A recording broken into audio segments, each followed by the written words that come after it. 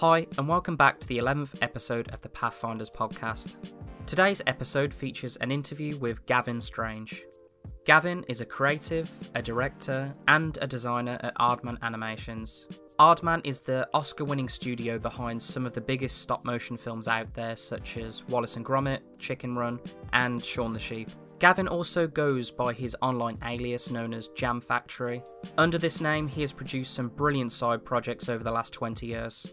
These projects span a variety of different industries, from design, photography, film, to even public speaking. One of the projects I'm a big fan of is his book that was published in the Do series, which is called Do Fly.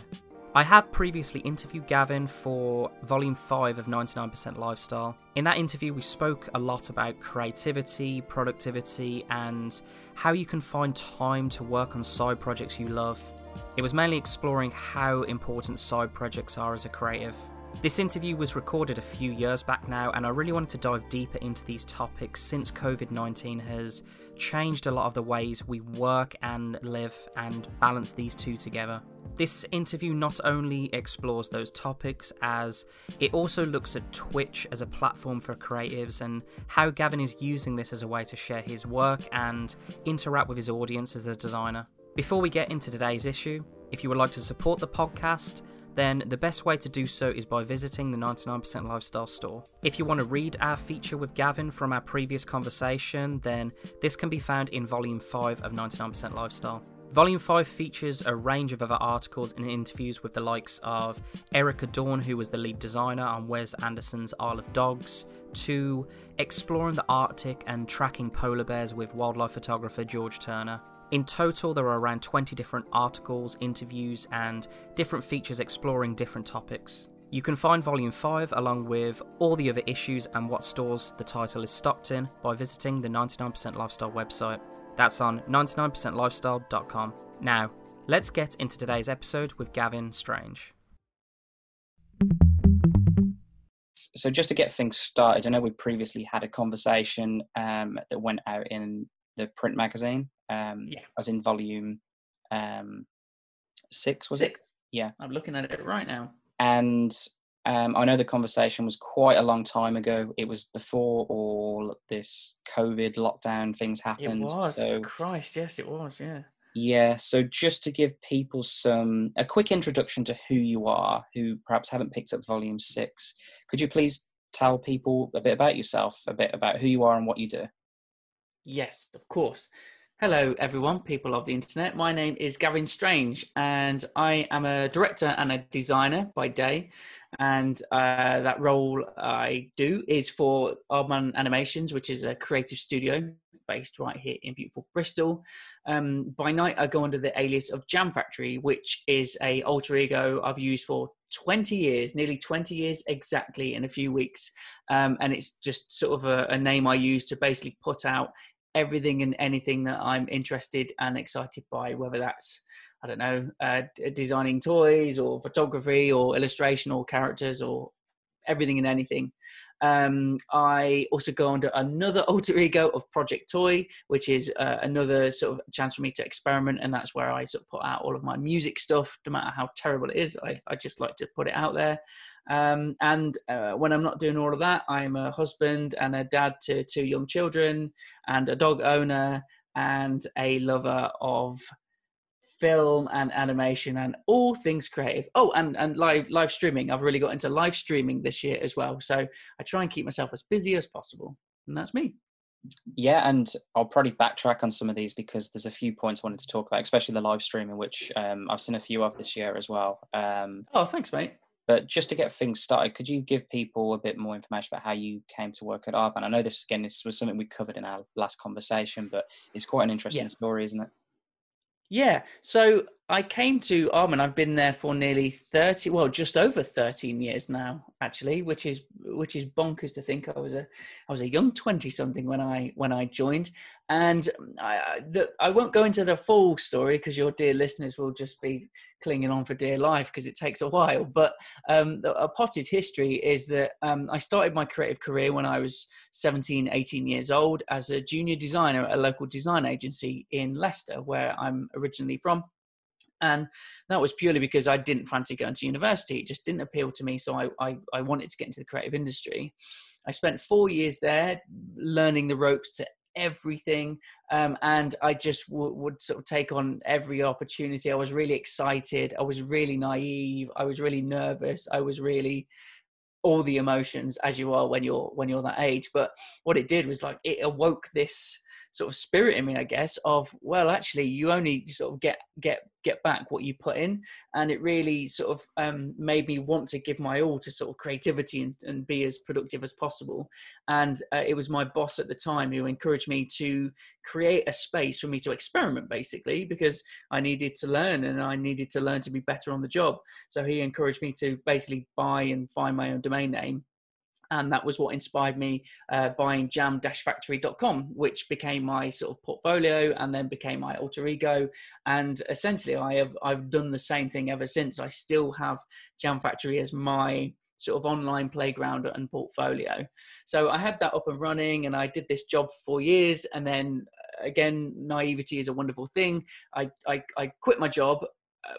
I'm still not entirely sure why I quit a stable job, but I did, because I felt like I needed to sort of do more. And a friend of mine ran a skate store in Leicester at the time and offered me the chance for 3 days work a week, working for doing sort of digital design for his skate store called Casino. And then the rest of the time was my own. And I used it to sort of build my own body of work. And I used it to build my own sort of local client base, where I would do predominantly digital design, but I would use my Jam Factory portfolio to basically show people all the other stuff I wanted to be hired for. It was basically that my whole website was full of stuff that I just desperately wanted people to pay me to do, but they never would, because I was still learning, and also they didn't know I could do it, and there's not always an excuse or a reason to sort of crowbar that in on a conversation, but at least if I sort of directed them to the website, then they would get a glimpse of that sort of stuff.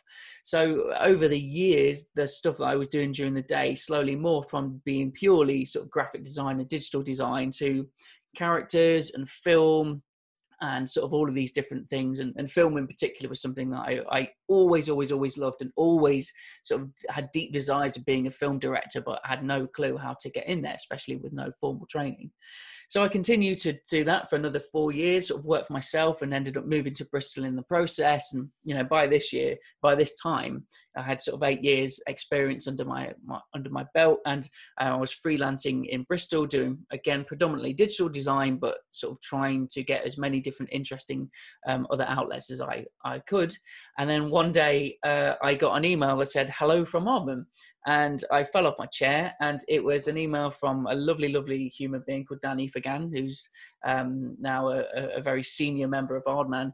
And but he was sort of part of the beginning team of the interactive arm of Aardman that was just starting out, and they were looking for a senior designer on a particular freelance project. And Dan says, "Why don't you come in for a cup of tea and let's have a chat?" And I popped in for that cup of tea, and 13 years later, I've never left.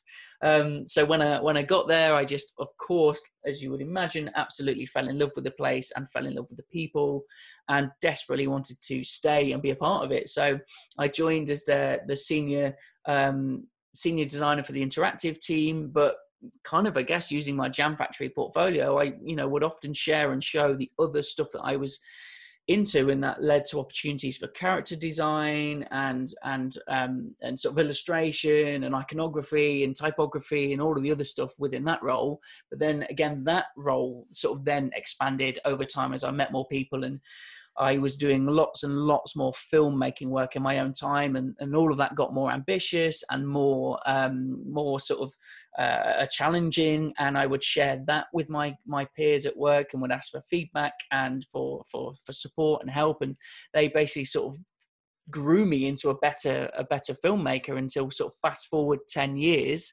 I then became officially a director and a designer for Aardman, which is an absolute dream. And so that is my role now. I spend my time either directing work, and that can be many different things. It's not just linear film. It can be, at the minute I'm doing a very big non-linear and linear sort of mushed together interactive immersive project. But then sometimes it's pure graphic design, which I love. I love just, you know, making stuff look nice and look good and be informative and do the job that it should. So yeah, I've got an absolute dream job that I can flip between these different sort of roles as and when, you know, projects need it. Really, it's amazing. Mm. And you've worked on some really interesting projects over the last few years, in both different areas, actually, in under Jam Factory and at Aardman. I was a big fan of the Greenpeace filmmaking kind of stuff. Was it a stop motion piece or animation? Oh, thank you, mate. Yeah, the Greenpeace project, Turtle Journey. Yeah, that was a stop frame and CG mix short film. Yeah. Yeah, and I was a big fan of that. And what we spoke about previously was something to do with, under the Jam Factory name, you developed a way of identifying time in your day which you was able to use to best basically use your time to make these side projects. So could you tell people quickly a little bit about that time circle? I'm not too sure what you use to call it, but what that is and what that's about. Yeah, sure. And funnily enough, that is something that has very, very recently changed. But to give people a little bit of context, I adore my day job. I adore my wife. I adore my family. But, you know, trying to do all of it presents its problems. And, you know, the two biggest things to find are energy and time. And so I kind of realized that, well, it's up to me. No one else is going to give me the time. No one, you know, it's up to me to try and figure out how I'm going to do all the things that I want to do. So, I basically kind of, because I'm a visual person, I just thought I maybe need a visual way to look at this. And so just drew a thing called a time circle, which is essentially a big circle split into 24 slices. And I would color it in to sort of denote where my time was going, and really for a way to really simply visualize if and where there was any time available for me to really do the things that I wanted to do. You know, I just deeply love making things for myself and experimenting and playing it. It genuinely makes my heart sing and my soul happy. And I really have to do it. Sort of recently, I've been a little bit more grumpy, and it's like, it's because I've not had the time to get stuck into the things that I want to do. So basically when my son came along, who is now nearly 4, you know, it was so different being a parent. And I sort of previously would work in the evenings, but because my wife is a jewelry designer, she also would work on her own stuff in the evenings as well, because full time she looks after our son. But then, you know, things sort of would change. You know, your schedule would change. But we got into a really good routine of basically on a weekday evening, you know, about 9 o'clock, after we'd sort of, you know, put our son to bed and eaten and stuff, Jane would go into her workshop and do her jewelry work, and I would go upstairs and do what I wanted to do, sort of creatively. But then recently we have a brand new addition to the family, which is our nearly 8-week-old daughter, and it is totally changed everything. That previous routine does absolutely not work. And I'm sure every parent listening that has more than one child is like, yeah, of course, you idiot. It's really hard. It is, you know, it is so different with 2. There really does not feel like there's a spare minute in the day from the second my son wakes up between 6:30 and 7 to the second we go to bed. There is always something to do. There's dishes to wash, there's toys to pick up, there's things to plan for next day, there's shopping to prepare. You know, there's something. And me and my wife Jane have got a great routine. She is predominantly looking after Sylvia, our little girl, because she's, you know, she's feeding, and that's something that only Jane can do.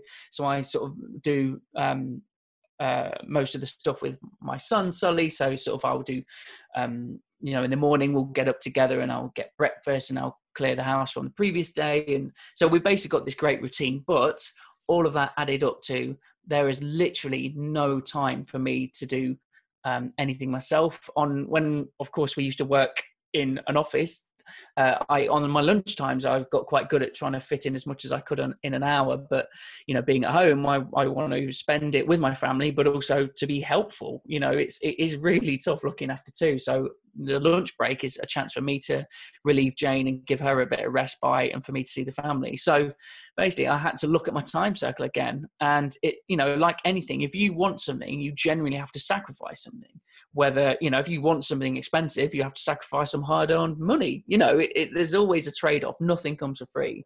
And I thought, I really still want to be, you know, I want to make things for myself. I want to be creative. And so I just had to look at the time circle again and thought, well, the only way I can do this is to get up before everyone else is awake, because in the evenings I, you know, working all day, I don't get to see the new little baby. And even though Jane is downstairs feeding and little one is being fed, you know, I want to be with them. I want to spend time with that family. And also now we're extra knackered with 2. So we kind of want that end of day together, even just because me and Jane only get an hour or so just to sit and watch something together after we've done all the jobs. I don't then want to disappear and sort of do creative stuff when she can't. It's not fair on her, because Jane is just as creative and driven. She wants those same opportunities, but she sacrificed something. She sacrificed her time to raise our family, to, you know, to breastfeed our baby girl. That's a sacrifice she's made. And so, you know, it's not fair for me to just bugger off and go and carry on being creative.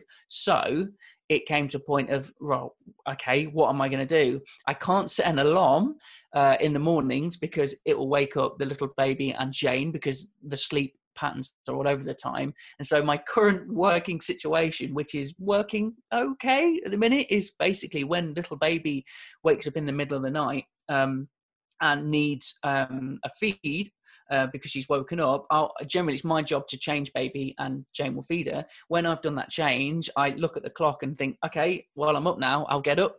And so I basically just sort of react as the baby's schedule reacts, really. And sort of like last week worked really well. Three mornings in a row, I got up at just before 5 o'clock, because that's when Sylvie got up, and I got a couple of hours in my den to do stuff. But then this week I've only had one chance, and that chance sort of came at 3:55, and it was like, well, I need to feed Sylvie, and I don't know how else I'm going to do it, because her sleep patterns didn't work. So it's like, well, this is your only option, go for it.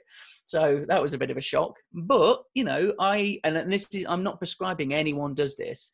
You know, it's not about like the hustle. It's not about, you've got to get up at this time. No, not at all. It's what works for you. But, you know, for me, at this time, at this point in my life, you know, I'm going to have to sacrifice something. I don't want to sacrifice family, so I'll sacrifice sleep, and I'll just try and find those windows of time that I can to sort of do it. And even though I'm tired, honestly, it really makes me happy. I got stuff done. I got to work on stuff I wanted to.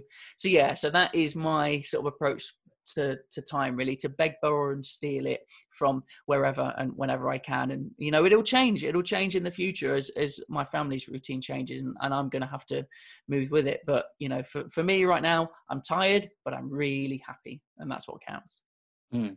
And how has things overall changed since the first lockdown, in terms of, I suppose, your productivity from shifting to predominantly, I'm guessing, with Aardman, you're working from home majority of the time.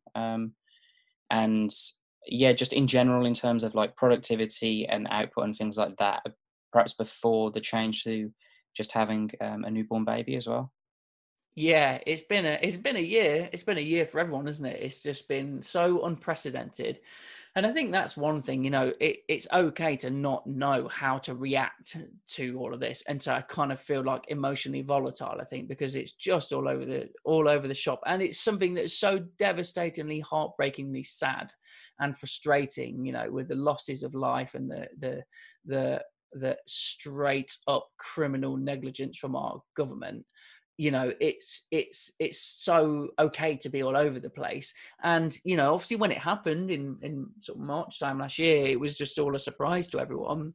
And so there was, you know, obviously, like everyone else has gone through it, there's a big period of sort of, you know, getting used to it, and then getting fed up with it, and then getting frustrated, then getting jaded. So I've gone through the same emotional cycles as everyone else, I think. You know, my setup at home, I love it. I've really liked sort of cultivating what I've got in my den. So sort of technology wise, I've got everything that I would need. I'm sorted. So it doesn't feel like I've got like I've sort of sacrificed any like comforts, I guess, to be working at home. Of course, it's really hard with interruptions. I think the biggest thing I found is just the mental switch from being a sort of worker to being a parent.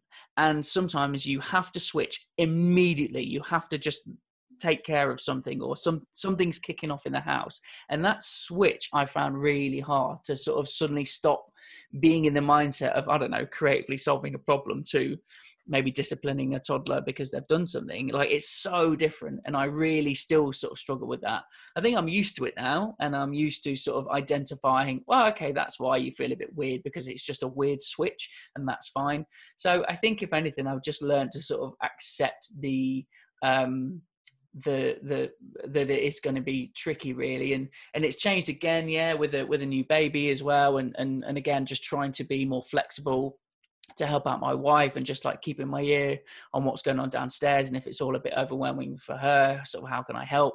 And you know, God bless Aardman for being so understanding. They know everyone's going through this at every single level in the company, so they are very, very flexible. And you know, everyone wants to make great work as well, so you know, if you need to make up the time, people will make up the time. So there's a real lovely sort of flexibility there. But yeah, it's just kind of riding the wave, really. And I mean, God knows what's going to happen next. I would love things to go back to, inverted commas, normal, but I don't think we ever can. I think we've got to learn from this. And you know, I think a lot of people are going to continue working from home, but I desperately miss people in the studio. I desperately miss giving someone a big hug, or just having that funny conversation sort of in the canteen. So yeah, like everyone, sort of miss the camaraderie and miss the connection. But obviously there's going to be so many of your listeners that are freelance that are like, what are you talking about? I haven't seen anyone normal in years, because that's just what freelance life is. So, you know, it's different for everyone, isn't it? But I definitely, you know, that's a big draw to working at a company that I really, really, really enjoy. I miss the people. So yeah. So, I mean, you know, that's where we're up to now, and who knows what it's going to go like in the future. I guess all you can do is be safe and sort of look after yourself, and obviously by extension, look after everyone else, really. And just try and sort of be together, and keep keep your spirits up, and keep other spirits up, keep other people's spirits up too, I reckon. So yeah, madness. And you mentioned about, you know, missing the team at Aardman. Has that been quite creatively challenging for the work at Aardman to not have that interaction with a job that was very interactive and very hands-on? Yeah, it has. I mean, as lockdown lifted last year, Aardman got back into the studio to carry on with a few jobs, not jobs that I was on. And they've been amazing. They've been so good at like super strict protocols. You know, you can't even go near the building if you haven't got sort of written authorization and you haven't gone through all the tests and stuff. It's really, they took it so serious, which was awesome to see. And there's sort of like people like Tony, our facilities manager, he's like so sort of diligent, and I knew that he would just like rise to this challenge. So it's also just cool sort of seeing people being like, right, okay, no, we're gonna get through this together, which was awesome. I did have a job at the end of last year that I did go in for before sort of lockdown 3, and you know, and it was sort of I was sort of co-directing, but I also took it upon myself to, I really believe strongly in all the measures and protocols, and I was being very strict about that. So I quite enjoyed being that person to sort of like, you know, remind everyone to wash their hands every so often, you know, every like between everything, and sort of disinfect all the touch points, and everything was mega socially distant stuff. So it's kind of cool. I quite liked, you know, trying to work through the protocols and being sort of safe. But for the majority of my last year, I was working on sort of bigger projects that had like longer lead times, that basically I sort of was working on myself for the majority of the year, and then we would have regular catch-ups with the wider team and stuff. So for last year, it's been sort of it just kind of fitted in. But that also meant that I just, you know, I missed people. I sort of, especially, you know, when you're in the early stages of idea development and sort of coming up with stuff, I kind of need that energy. I need people to bounce off. I think I need sort of those procrastination sort of conversations that actually help spark. But when you're on your own in your own space, it's definitely different. But then, funny enough, this year I'm directing something that should have had, you know, international travel and big sort of pan global collaborations, but of course we are having to reframe that an awful lot. So all of it's happening via Zoom, via shareable documentation, via sort of real-time whiteboards and all of this stuff. And it's a big project as well. So lots of spinning plates, lots of people, lots of sort of technical things. So, but again, everyone is going through the same thing, aren't they? So it's kind of, I think it's quite nice. It's exciting to go, okay, well, let's just figure it out then. And let's make things happen. So yeah, it's definitely a different way of working, but hopefully, we can all learn and take good things from this as well, and sort of apply the positives to ourselves. So yeah. Well, let's see what 2021 holds. I'm quite terrified, but we'll see. Yeah. And something you did mention at the very start of this interview is that you've been live streaming quite a lot on Twitch. I just wanted to know a bit about how that came about, because I have to say I love the branding for your Jam Factory alias and the overlays you've used on Twitch, and it was quite refreshing to see like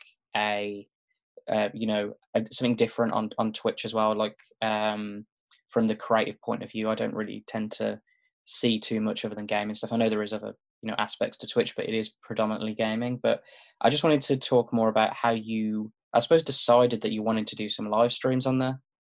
Oh, well, first of all, thanks for the kind words, mate. Yeah, I'll come to that in a sec, but that is a big draw for me to sort of make it look, kind of the way I wanted it to. But the way it came about was, I really enjoy giving talks, and I've sort of been giving talks for the last, pretty much since I've been at Arbon as well, really. Sort of 2008, I think, was my first sort of public speaking gig. And I really enjoy it. I love what I do, and I love creativity, and I love all aspects of it. So I just want to sing it from the rooftop. So I really enjoy giving talks, and I enjoy sort of the terrifying / fun feeling of being on stage and talking to people. But of course, when the pandemic hit, that all went out the window, and I missed it. The same thing, I guess, is trying to like reconfigure, where am I going to find the time or the opportunity to do the things that I love?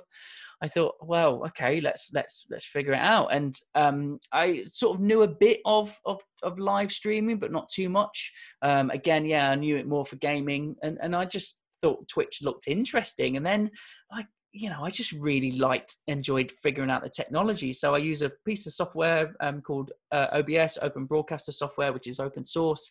And basically, you can make your own TV show. That's what's so super fun about it. I mean, it is kind of mad because you have to be the presenter, the host, the designer, the animator, the vision mixer, the sound person, the moderator, all in one. But you can do it absolutely however you like. And so I basically, in lockdown, would stream twice a week on sort of lunch times. And typically it's a bit weird, really, because a lot of streamers really stream for sort of 2 hours minimum. You're sort of really looking at 4 hours, sort of like long things. But I just couldn't do that. Obviously I've got a day job and I've got a family. So I would sort of do twice a week, just in a 1 hour slot. And I would sometimes look at other people's beautiful work and just gush about it and share it and show it. Sometimes I would do a behind the scenes of a project that I'd done. Sometimes it was a bit looser.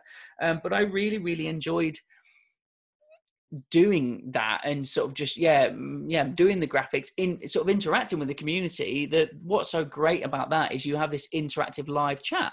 You have other people talking to you, asking questions, sort of interjecting with funny things, and I really like that. I think it was about connection. Obviously a big part of giving public talks is the connection with an audience. But, when you don't do that and do it online, it's totally different. But actually sort of having a live chat feature felt fantastic. So we built like a really nice community.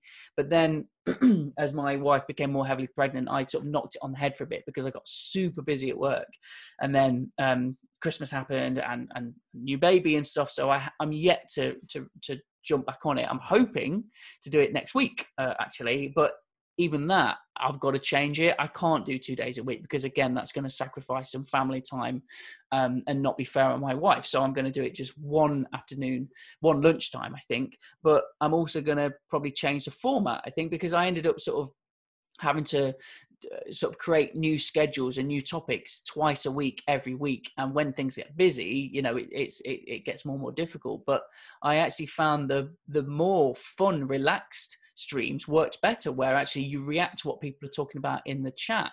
And kind of what I want to do is almost like do sort of like a weekly creative show, I guess, and sort of actually just talk about the awesome stuff I've seen or heard or played, or, you know, kind of, I would just really love, you know, sort of like really positive people, like, I don't know, like George Clark with his sort of amazing spaces, or sort of Adam, he's Adam from the Mythbusters, who does the tested sort of stuff, like these positive forces, these positive people who just sort of love what they do and sort of want to share all aspects of it. I'd love to do that for creativity. And so kind of, I think that's where I'm going to try and aim the sort of new streams for 2021, given that I will have even less time to sort of prepare and do. I kind of, I guess, just want to bring a bit of energy and enthusiasm and share some beautiful stuff that, you know, other people can sort of discover, or we can just geek out about how great it is. So yeah, I've really enjoyed doing them, and I'm very much looking forward to coming back. And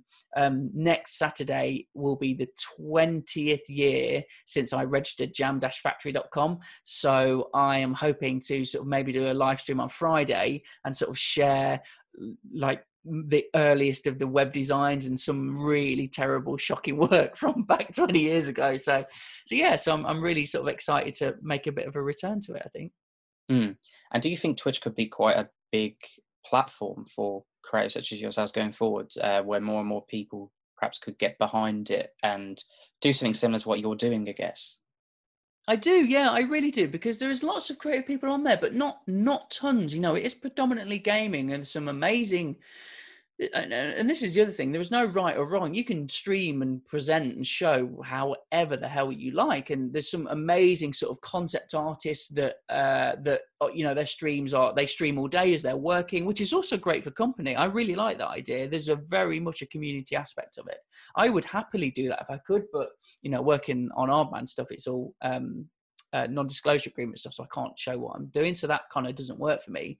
But it's lovely to sort of see that happen. So, you know, you can drop in on people's streams there. There's an amazing guy who's this sort of Maui sort of crafter woodworker who makes these amazing sculptures, and he has hundreds of thousands of people tune in, and he's just chatting as he's doing his beautiful, stunning work. So there's all sorts of different ways you can do it, and I would love to see more in the creative space of you know photographers, filmmakers, graphic designers, sort of that kind of angle. There's a lot of concept artists and sculptors and that sort of side, but I think there's room for everyone. It will be awesome just to, you know, it's just fascinating seeing other people's processes, isn't it, and seeing how other people sort of make and do things. So yeah, I think it's a really good opportunity for people to dump in, especially maybe people who would love the idea to do talks but are terrified by public speaking in front of other people. You know, if you're presenting to a camera, it's a very different thing. So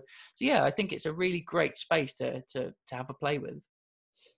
And I suppose that, well, I know our government was very critical of creatives in general at some stage during this lockdown with some of the comments that they did make. But in general, I know quite a few people who have started businesses, started creative hobbies, started like Etsy stores, YouTube channels, and it seems like people are trying to be more creative than ever, especially in the last 12 months, more so than what I've seen previously. What do you think about this? Do you agree? And why do you think that is, if you do agree with that?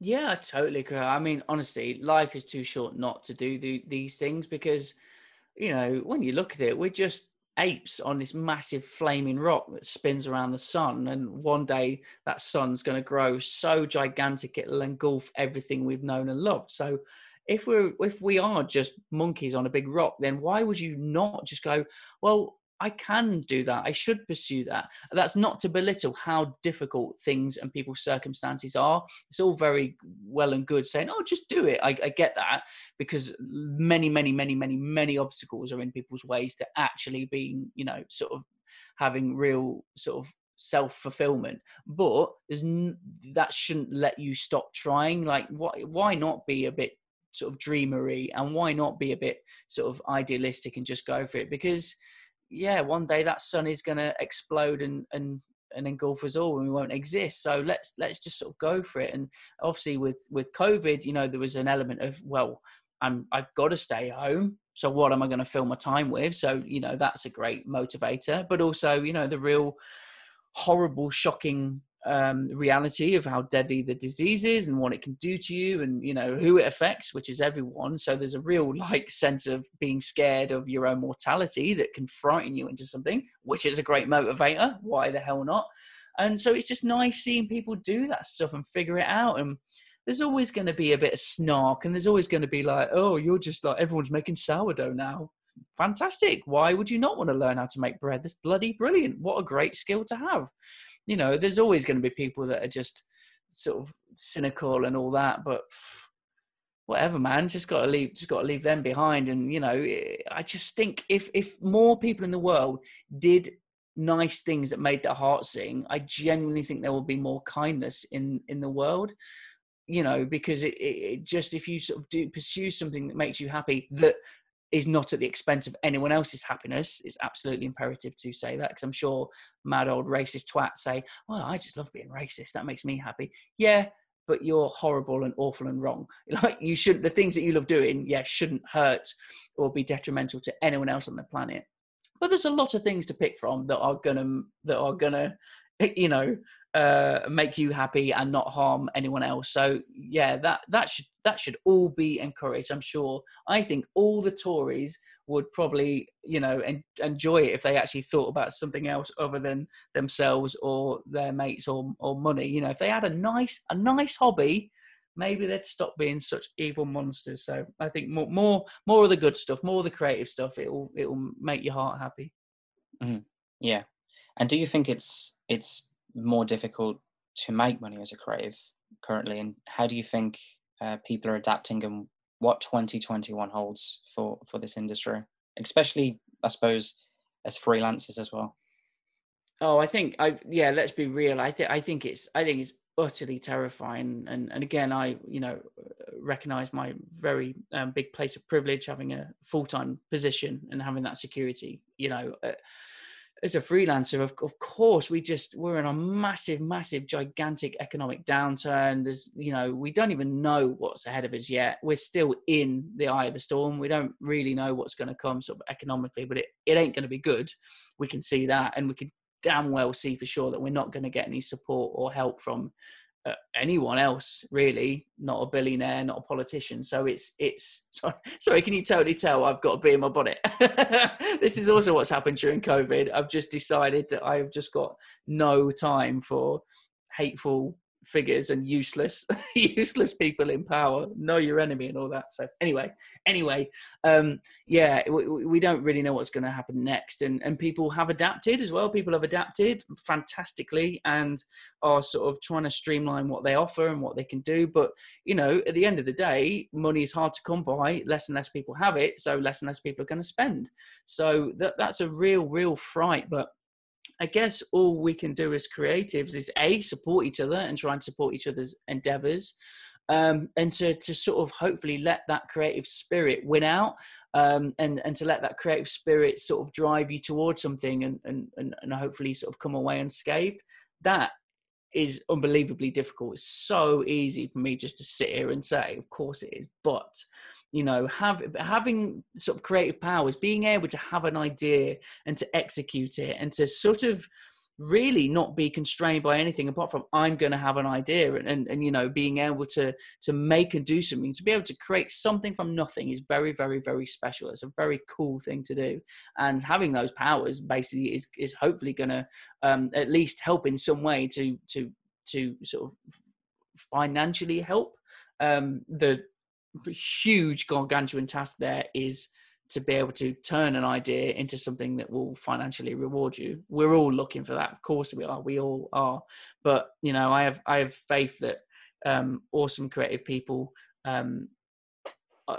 will be resilient, and we'll power through. But we've all got to help out each other, and sometimes that's just being a cheerleader. You know what you're doing, mate, with the magazine and with this podcast is, you know, you're talking and you're supporting to people, you're giving people a platform, you're being a cheerleader, and I think we need more cheerleaders in the world. We need less of snarky takedowns of logos, and we just need people going like, yeah, man, that's awesome. So big up you, Connor. You're doing well, man. Thank you for listening to today's episode with Gavin Strange. This podcast is now available on YouTube and all major podcast platforms. If you would like to follow us on social media or find links to the other platforms that you can listen to this on, then simply visit the 99% Lifestyle website. The links can also be found in the description of this episode. At the end of each interview I conduct, I ask interviewees to give me 5 recommendations for our audience. This can be from books you should read, musicians that you should listen to, video games that you perhaps should play that you haven't heard of before, and other creatives that you should check the work out of. These recommendations are sent out each and every Friday to the 99% Lifestyle newsletter subscribers. All of the previous issues are archived on our website too, so you can go on there and look at all the previous guests. We have featured Gavin before, and this was in issue number 125. If you would like to read that, then simply visit our archive. We also have a second edition of the newsletter which will be coming out with Gavin, which will feature his new recommendations.